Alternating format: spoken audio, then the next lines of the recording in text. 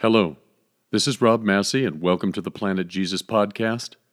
This is the show for skeptics and Christians who want to learn more about the Bible and understand better how to interpret and apply it. I hope you enjoy this program. Welcome back to Planet Jesus. This is episode 1, Enemy Mine. If you remember, that's a movie that came out in the mid-'80s. With Dennis Quaid and Louis Gossett Jr., and it's a story about humans and aliens that are in a battle fighting over the universe, as if there's not enough space. And they finally they crash. They get together. They fight. But then the forces, the challenges of their environment, force them together, and they begin to find that although they were enemies, they could only survive if they worked together. And then not just working together for mutual survival, but they recognize the deeper needs of friendship that are required for humans to be truly human, and for, I guess, aliens to be truly alien. A couple weeks ago in my home church, I spoke on generosity. It was based on some Baylor Press book with several articles from different theologians and scholars around the country. And they were reflecting on the biblical concept of generosity and how important it was.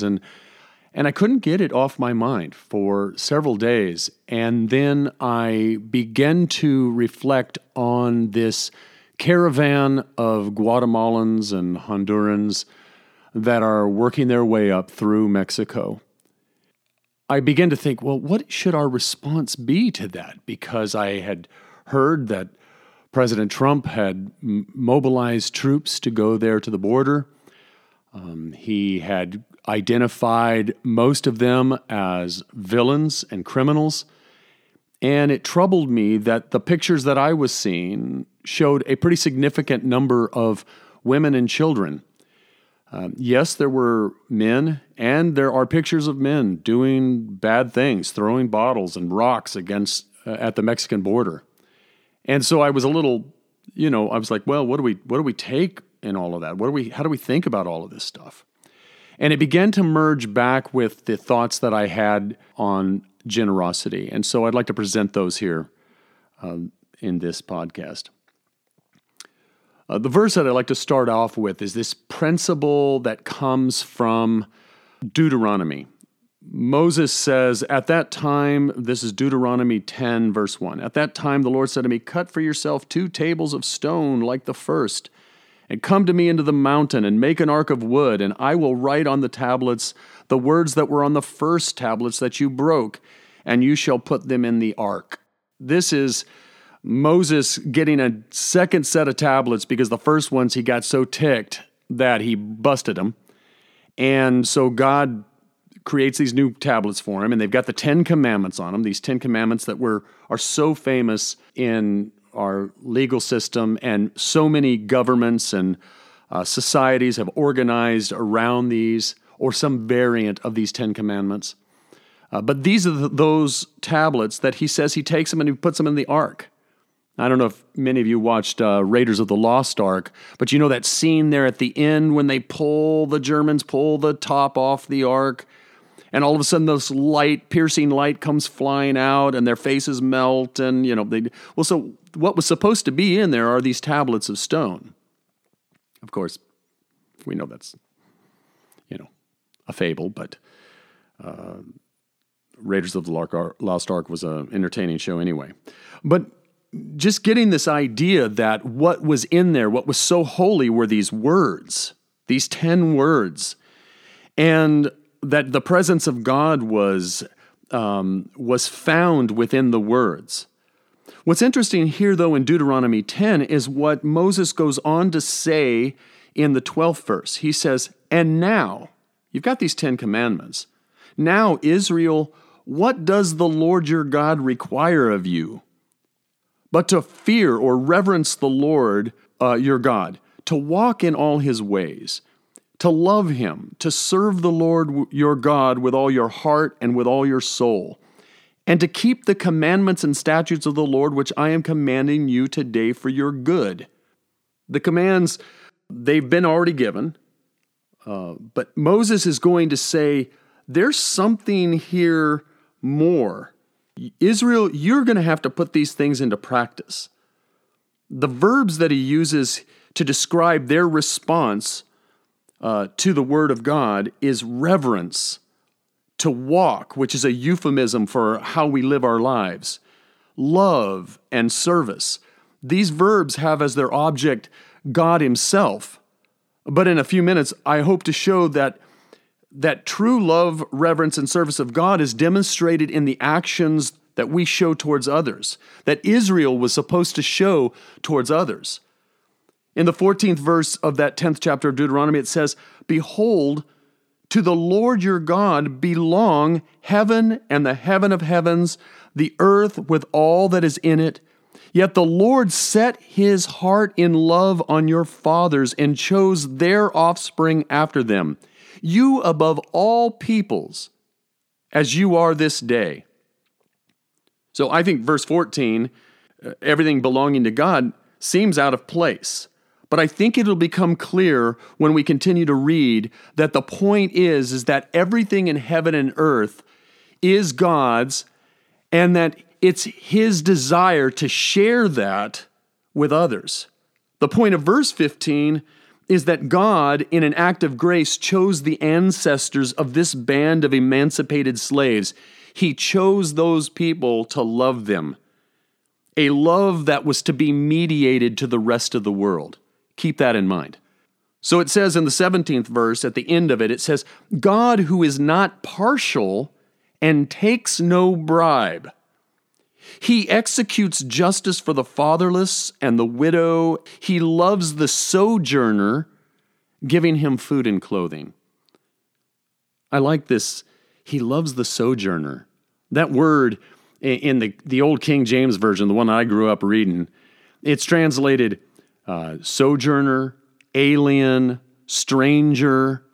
I remember reading the Bernstein Bears to my kids when they were younger, and there was this whole book about strangers and stranger danger. And I'd make voices when the creepy guys were talking in the thing. I'd always make the creepy voices so that they would like, "Oh, strangers, stay away," you know.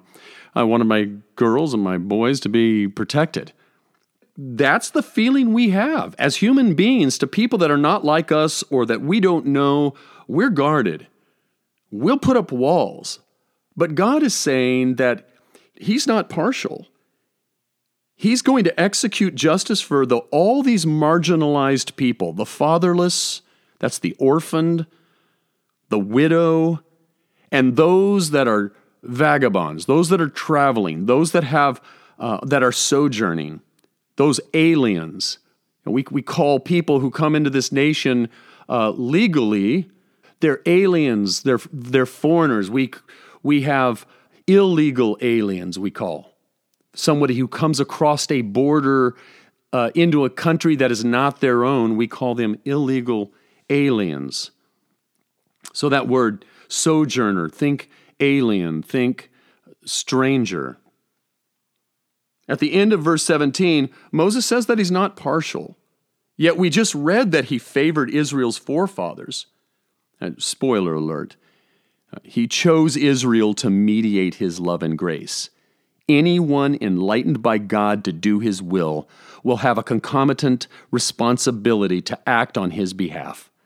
Now, if Israel's view of others was not one of love, or they were to become convinced that God does not love a person or a group, then they would have behaved towards them in a way that they believed God would, right?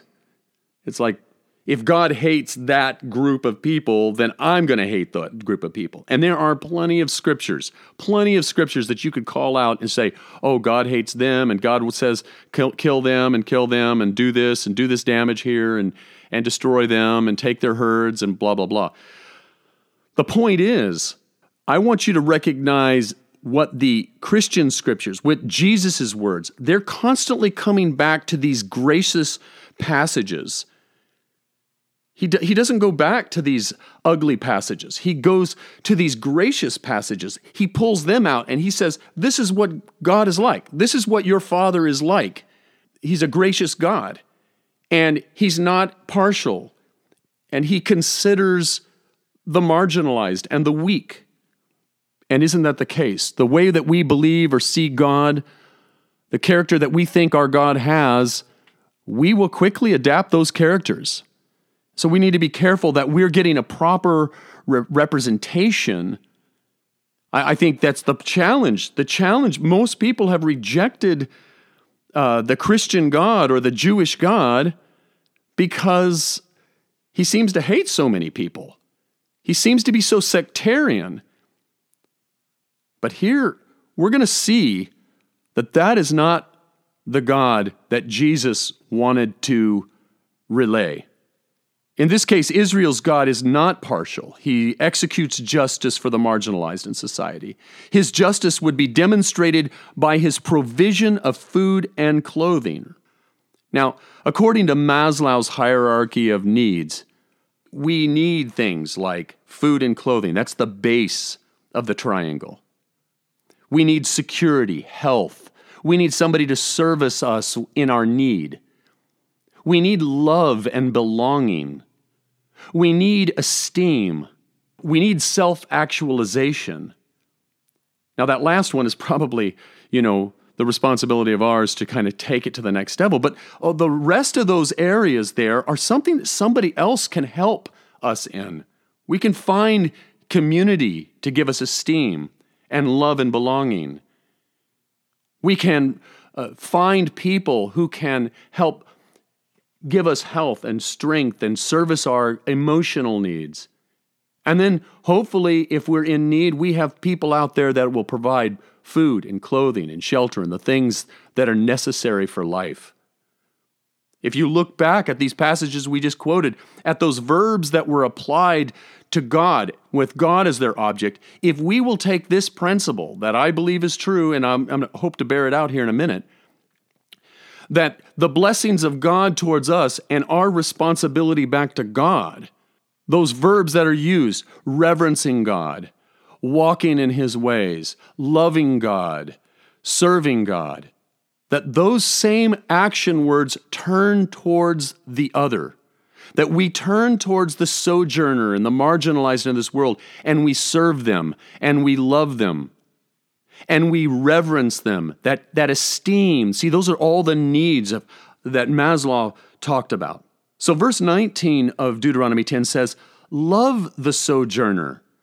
Therefore, for you were sojourners in the land of Egypt. You see, as soon as God says, I'm not partial, I don't take bribes, he executes justice for the fatherless and the widow and loves the sojourner, giving him food and clothing. Now, how does God give food and clothing? At the end of the 18th verse, how does God give food and clothing?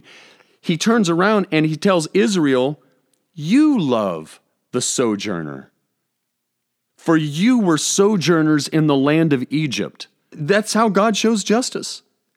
He does provide food and clothing and love and esteem. And he does this by commanding Israel. He commands people, humans, people who have come into a communion with God and understand his character and his will. He asks them to be his hands and feet, to connect, to touch, to get into the messy lives of other human beings. If you have time to look at the words of Paul in Romans chapter 5, and remember, Paul is this unlikely disciple of Jesus. He was an enemy of those that followed him. But when he converted, he wrote this, while we were enemies, Christ died for us. This is an example to all Jesus followers today. Sacrifice for your enemies. Give. Show esteem. Show love. Look at Moses' rationale for why they were to love the sojourners. For you were sojourners in the land of Egypt. That statement, You were sojourners in the land of Egypt. This is the kind of existence that you had. You were once vulnerable. Now, how did they do that? I'd like to spend a few minutes providing a background to how Israel's forefathers came to sojourn in Egypt. And by the way, what started as a symbiotic sojourning of Israel in Egypt became deprivation and slavery. And if we're not careful, we can create a society that is so turned towards those who already have that those who do not find themselves more and more marginalized, not raised up in society. So just keep that in mind. That's my only political statement of the day. Chapter 12 of Genesis, verse 1 says, "Now the Lord said to Abram," that's Abraham, "Go from your country and your kindred and your father's house to the land that I will show you." So he's supposed to be sojourning. He's going on a trip. "And I will make you a great nation, and I will bless you and make your name great, so that you will be a blessing. I will bless those who bless you, and in you all the families of the earth will be blessed." So wandering from his own country, Abraham begins his journey. The writer of Hebrews, which is a book in the Christian scriptures, they write that Abraham was looking for a city that had foundations, whose builder and maker was God. He wanted something solid that he could build his life on. The civilizations of men are built in a way to secure the position and the power of those who have position and power. So he makes himself vulnerable. He goes out, he begins to travel west out of Ur and begins to journey around and finds his way in Canaan. Abraham was the first father of the faithful. God was going to bless him, and he was going to bless all the families of the earth. Do you see how that works? That those who are in relationship with God, those who have been called by God, yes, it's a blessing. Yes, it's an honor. Yes, it's a privilege. But it's meant for something. It has a purpose so that we can turn that blessing towards others. Abraham and his seed was to turn that blessing outward so that all the nations of the world would be blessed. But look at all the headwinds. If you don't know the story, just read Genesis chapter 12 through chapter 50. For me, it's one of the most profound areas of the Bible. It shows the barrenness of Abraham and Sarah. And when they did conceive, there was internal family strife and challenges. You begin to see as you look at these families, Abraham and Sarah, they had Isaac. Isaac finally got married and married Rebekah. They had twins, Jacob and Esau.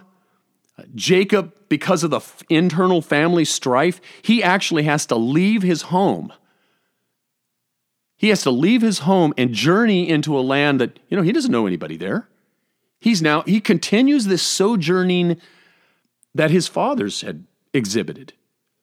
This wandering, this propensity to wander, looking for something, looking for security and safety, looking for a place of peace where brothers aren't wanting to kill you. What I think is interesting here is that the people who are called to be a blessing to the world are infected by the same dis-ease that the world is. By the way, I want to just insert here that I highly recommend Russell Brand's podcast, Under the Skin, specifically episode 53 with Gabor Mate. It's about damaged leaders ruling an addicted world.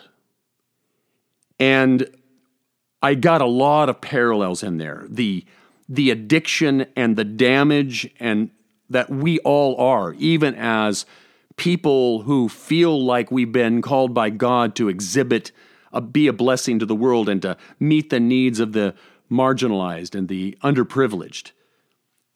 Despite that, we're infected.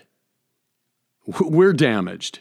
So unfortunately, we often fail in blessing others. This is just a reminder, but go listen to Russell Brand's podcast, Under the Skin, episode 53. I think it's very, very profound.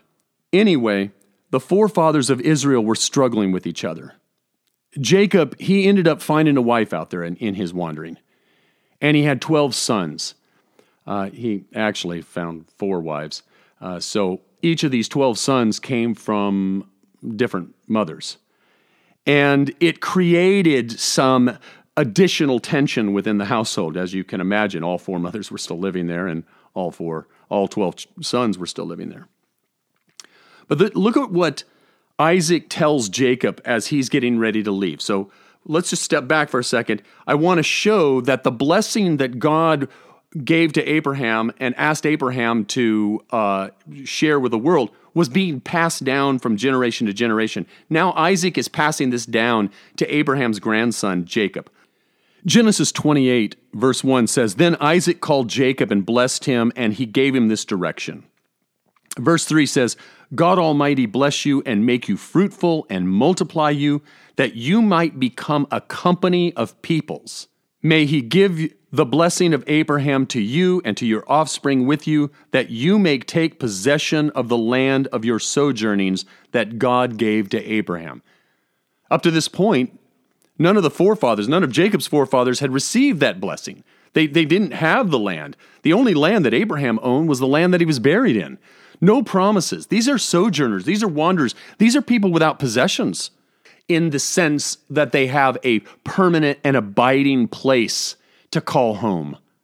You know, it's good to be blessed by your dad, to get words of affirmation, to be encouraged by him. There's nothing like that. When my dad would say, "My boys," and he'd grab me and my brother by the necks and he'd just pull us in close. There was nothing like that, to know that you were approved by your father. And so I'm sure Jacob felt the approval of Isaac. But as Jacob journeys, he got something more. We all need an encounter with God. Look what it says there in the 10th verse of the 28th chapter. "Jacob left Beersheba and went toward Haran. And he came to a certain place and he stayed there that night, because the sun had set. Taking one of the stones of the place, he put it under his head and he laid it down as a place to sleep. And he dreamed, and behold, there was a ladder set up on the earth, to the top reached to heaven. And behold, the angels of God were ascending and descending on it. And behold, the Lord stood above it and says, I am the Lord God Almighty, the God of Abraham, your father, and the God of Isaac. The land which you lie on, I will give to you and to your offspring. Your offspring shall be like the dust of the earth, and you shall spread abroad to the west, to the east, to the north, to the south. In you and your offspring shall all the families of the earth be blessed. Look at that. God is gifting them this land that wasn't theirs. It was somebody else's land, and he's gifting it to them. And because he's gifting it to them, they are to turn around and gift and bless all the families of the earth.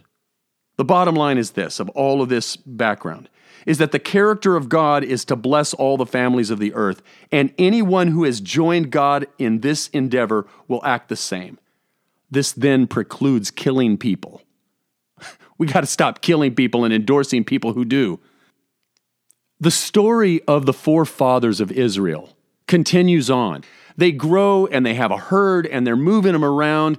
And these 12 sons of Jacob, active herdsmen, they're moving around that land that they hope to eventually own. But one of those boys has a dream. It must be a family of dreamers. One of these boys has a dream, and in this dream, all of his brothers are bowing down to him. So he tells the dream, and the brothers are like, yeah, you think? Here, he's the 11th born. I don't know about how many of you have big families, but I raised 6 kids, and I will tell you that when Kate, my youngest, began to speak out, the rest of them were like, yeah, get out of here, kid, you bother me. This guy had no respect within, Reuben and Simeon and Levi and Judah and Issachar and all of his older brothers. He didn't have respect by them. And all of a sudden, he's the guy that they're all going to be bowing down to. He has this dream. They think, who does he think he is? To make matters worse, he has another dream. And in this dream, his father and mother and his 12 brothers bow down to him. His dad says, Really? Now you've gone too far. But the point is, there was this animosity growing. God is giving him an indication of who he's going to be. He's speaking into his life. Hey, you're going to have a great responsibility in this family. You're going to get honor and respect.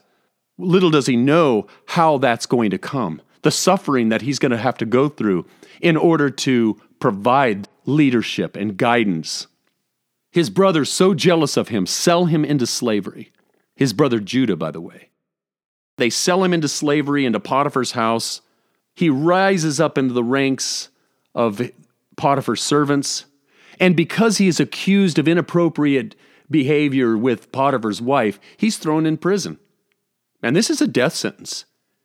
How many of you today would want to be in an Egyptian prison? Well, any prison for that matter. But I can't imagine this is like Club Fed. This isn't a U.S. prison for white-collar crimes. This is an Egyptian prison 1,500, 2,000 years prior to Christ, 4,000 years ago. I don't know what kind of conditions are there, but I'm not thinking they're favorable. But you know what he does? He gets in there. He's respectful. He honors the other inmates. He honors the guy that's over the prison, and he rises up in the ranks. He's not just a dreamer, but he's an interpreter of dreams, and he interprets a dream that eventually comes true, but he remains in prison. Years later, the Pharaoh has a dream. And the guy that's close to Pharaoh says, hey, you know what? I remember a guy. When I was in prison, remember when you ticked at me and you threw me into prison? Yeah, Pharaoh says. He says, I met a guy in there and he told me a dream and it came true. And he says, okay, well, call him up. Let me tell him the dream. So he tells him this dream. And in this dream, there's going to be 7 years of plenty and 7 years of famine. And all of the years of plenty are going to be eaten up by the years of famine. So then Joseph concludes, Pharaoh, do the right thing. Set somebody up over that, gather the stuff into the barns, keep it in store so that when the 7 years of famine hit, we're good as a nation. We're going to hold together. So Pharaoh says, I can't think of anybody better than the guy who interpreted it. So Joseph, again, out of prison, rolls up the ranks. He's in second in command. He's managing all of these affairs. And 7 years of plenty roll in. But then shortly after that, 7 years of famine begin to come in. And it begins to erode the stores of Egypt. And like in all things, economic downturn, it impacts those on the margins well before it impacts those who already have. And so those that were up in Canaan, the brothers of Joseph, they begin to suffer under the famine, and Jacob sends them.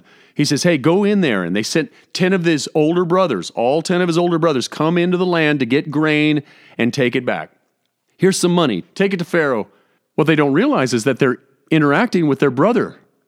You know, he's no longer the swarthy Hebrew from Canaan. He's had his eyebrows plucked, and he looks like, the Prince of Egypt. And so he's over there doling out food, and Joseph knows who they are.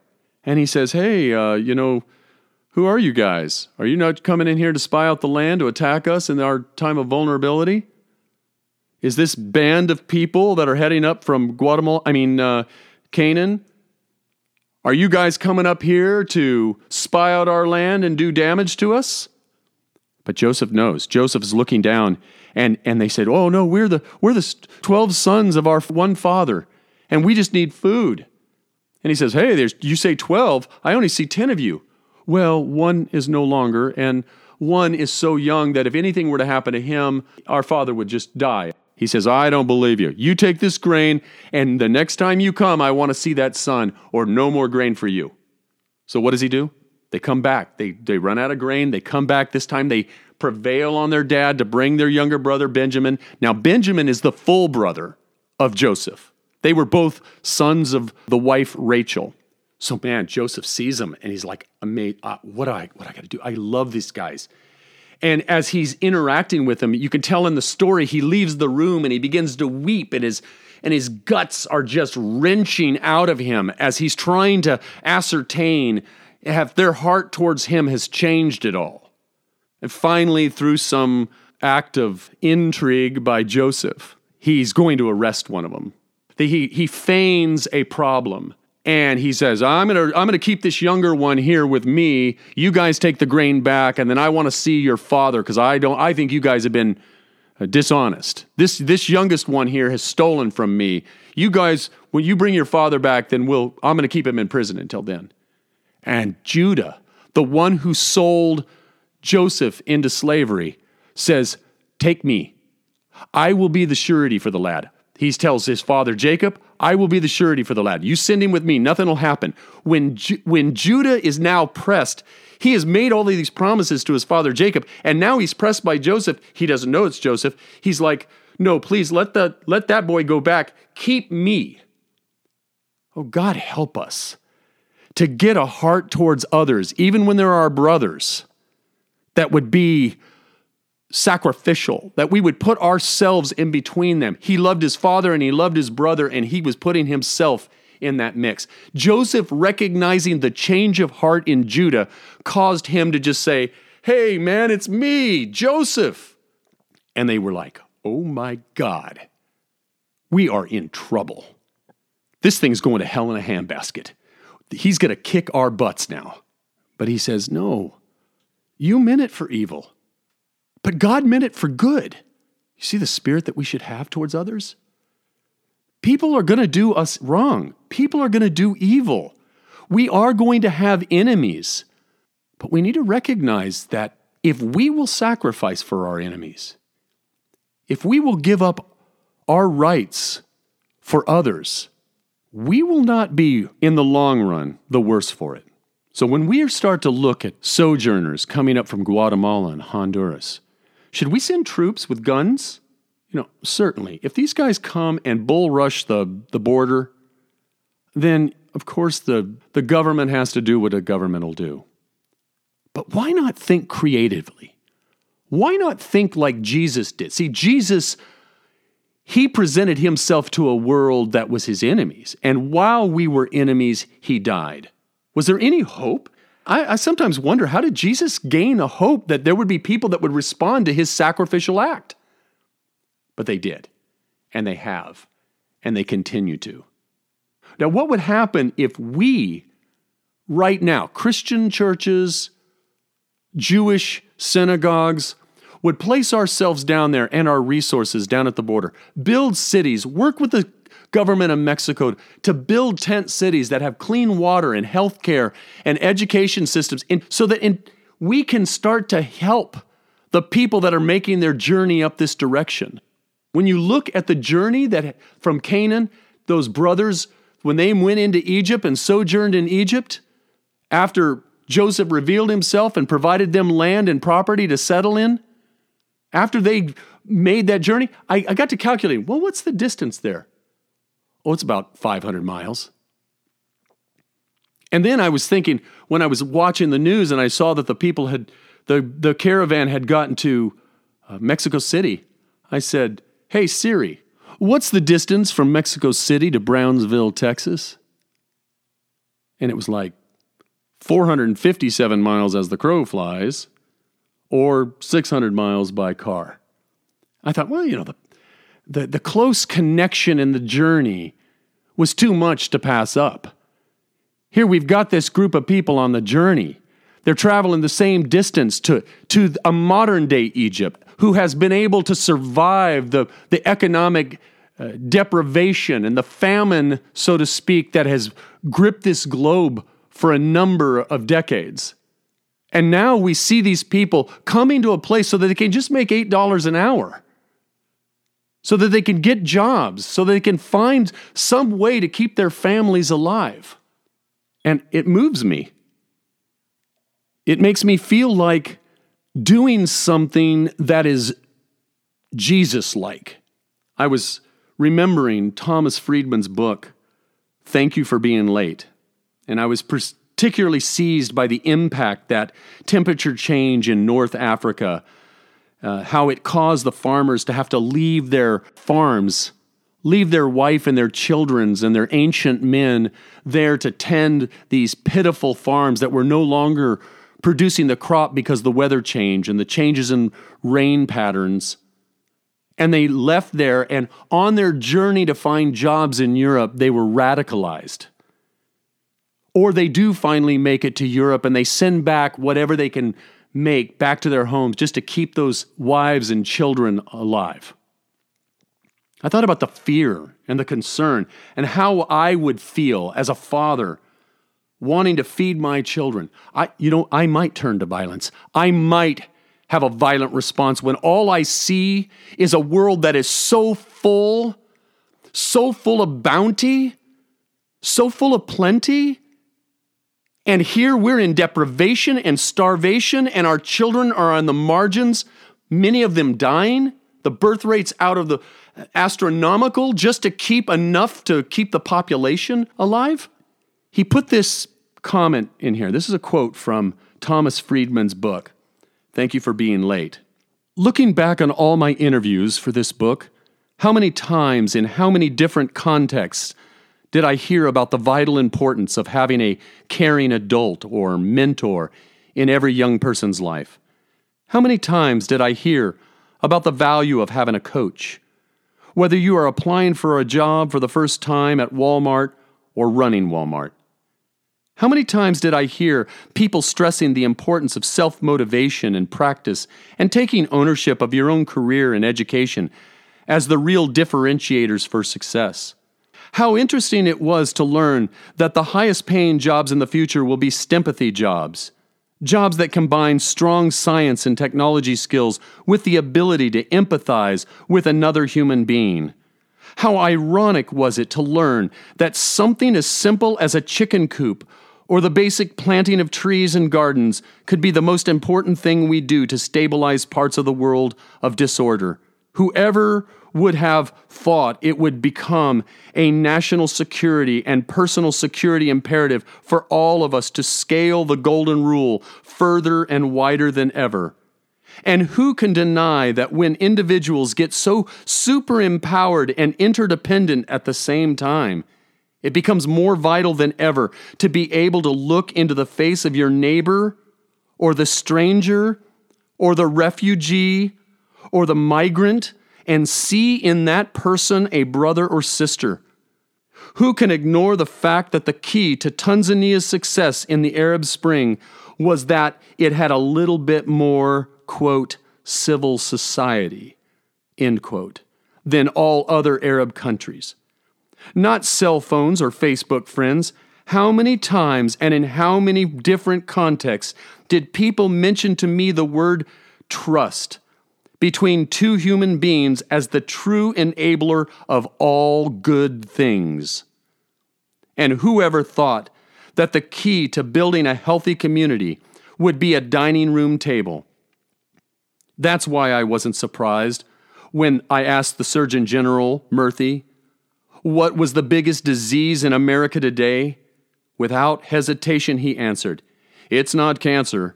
It's not heart disease. It's isolation. It is the pronounced isolation that so many people are experiencing that is the great pathology of our lives today." How ironic. We are the most technologically connected generation in human history, and yet more people feel more isolated than ever. This only reinforces Murthy's earlier point that the connections that matter most and are in most short supply today are the human-to-human ones. Enemy mine. We're on this planet together.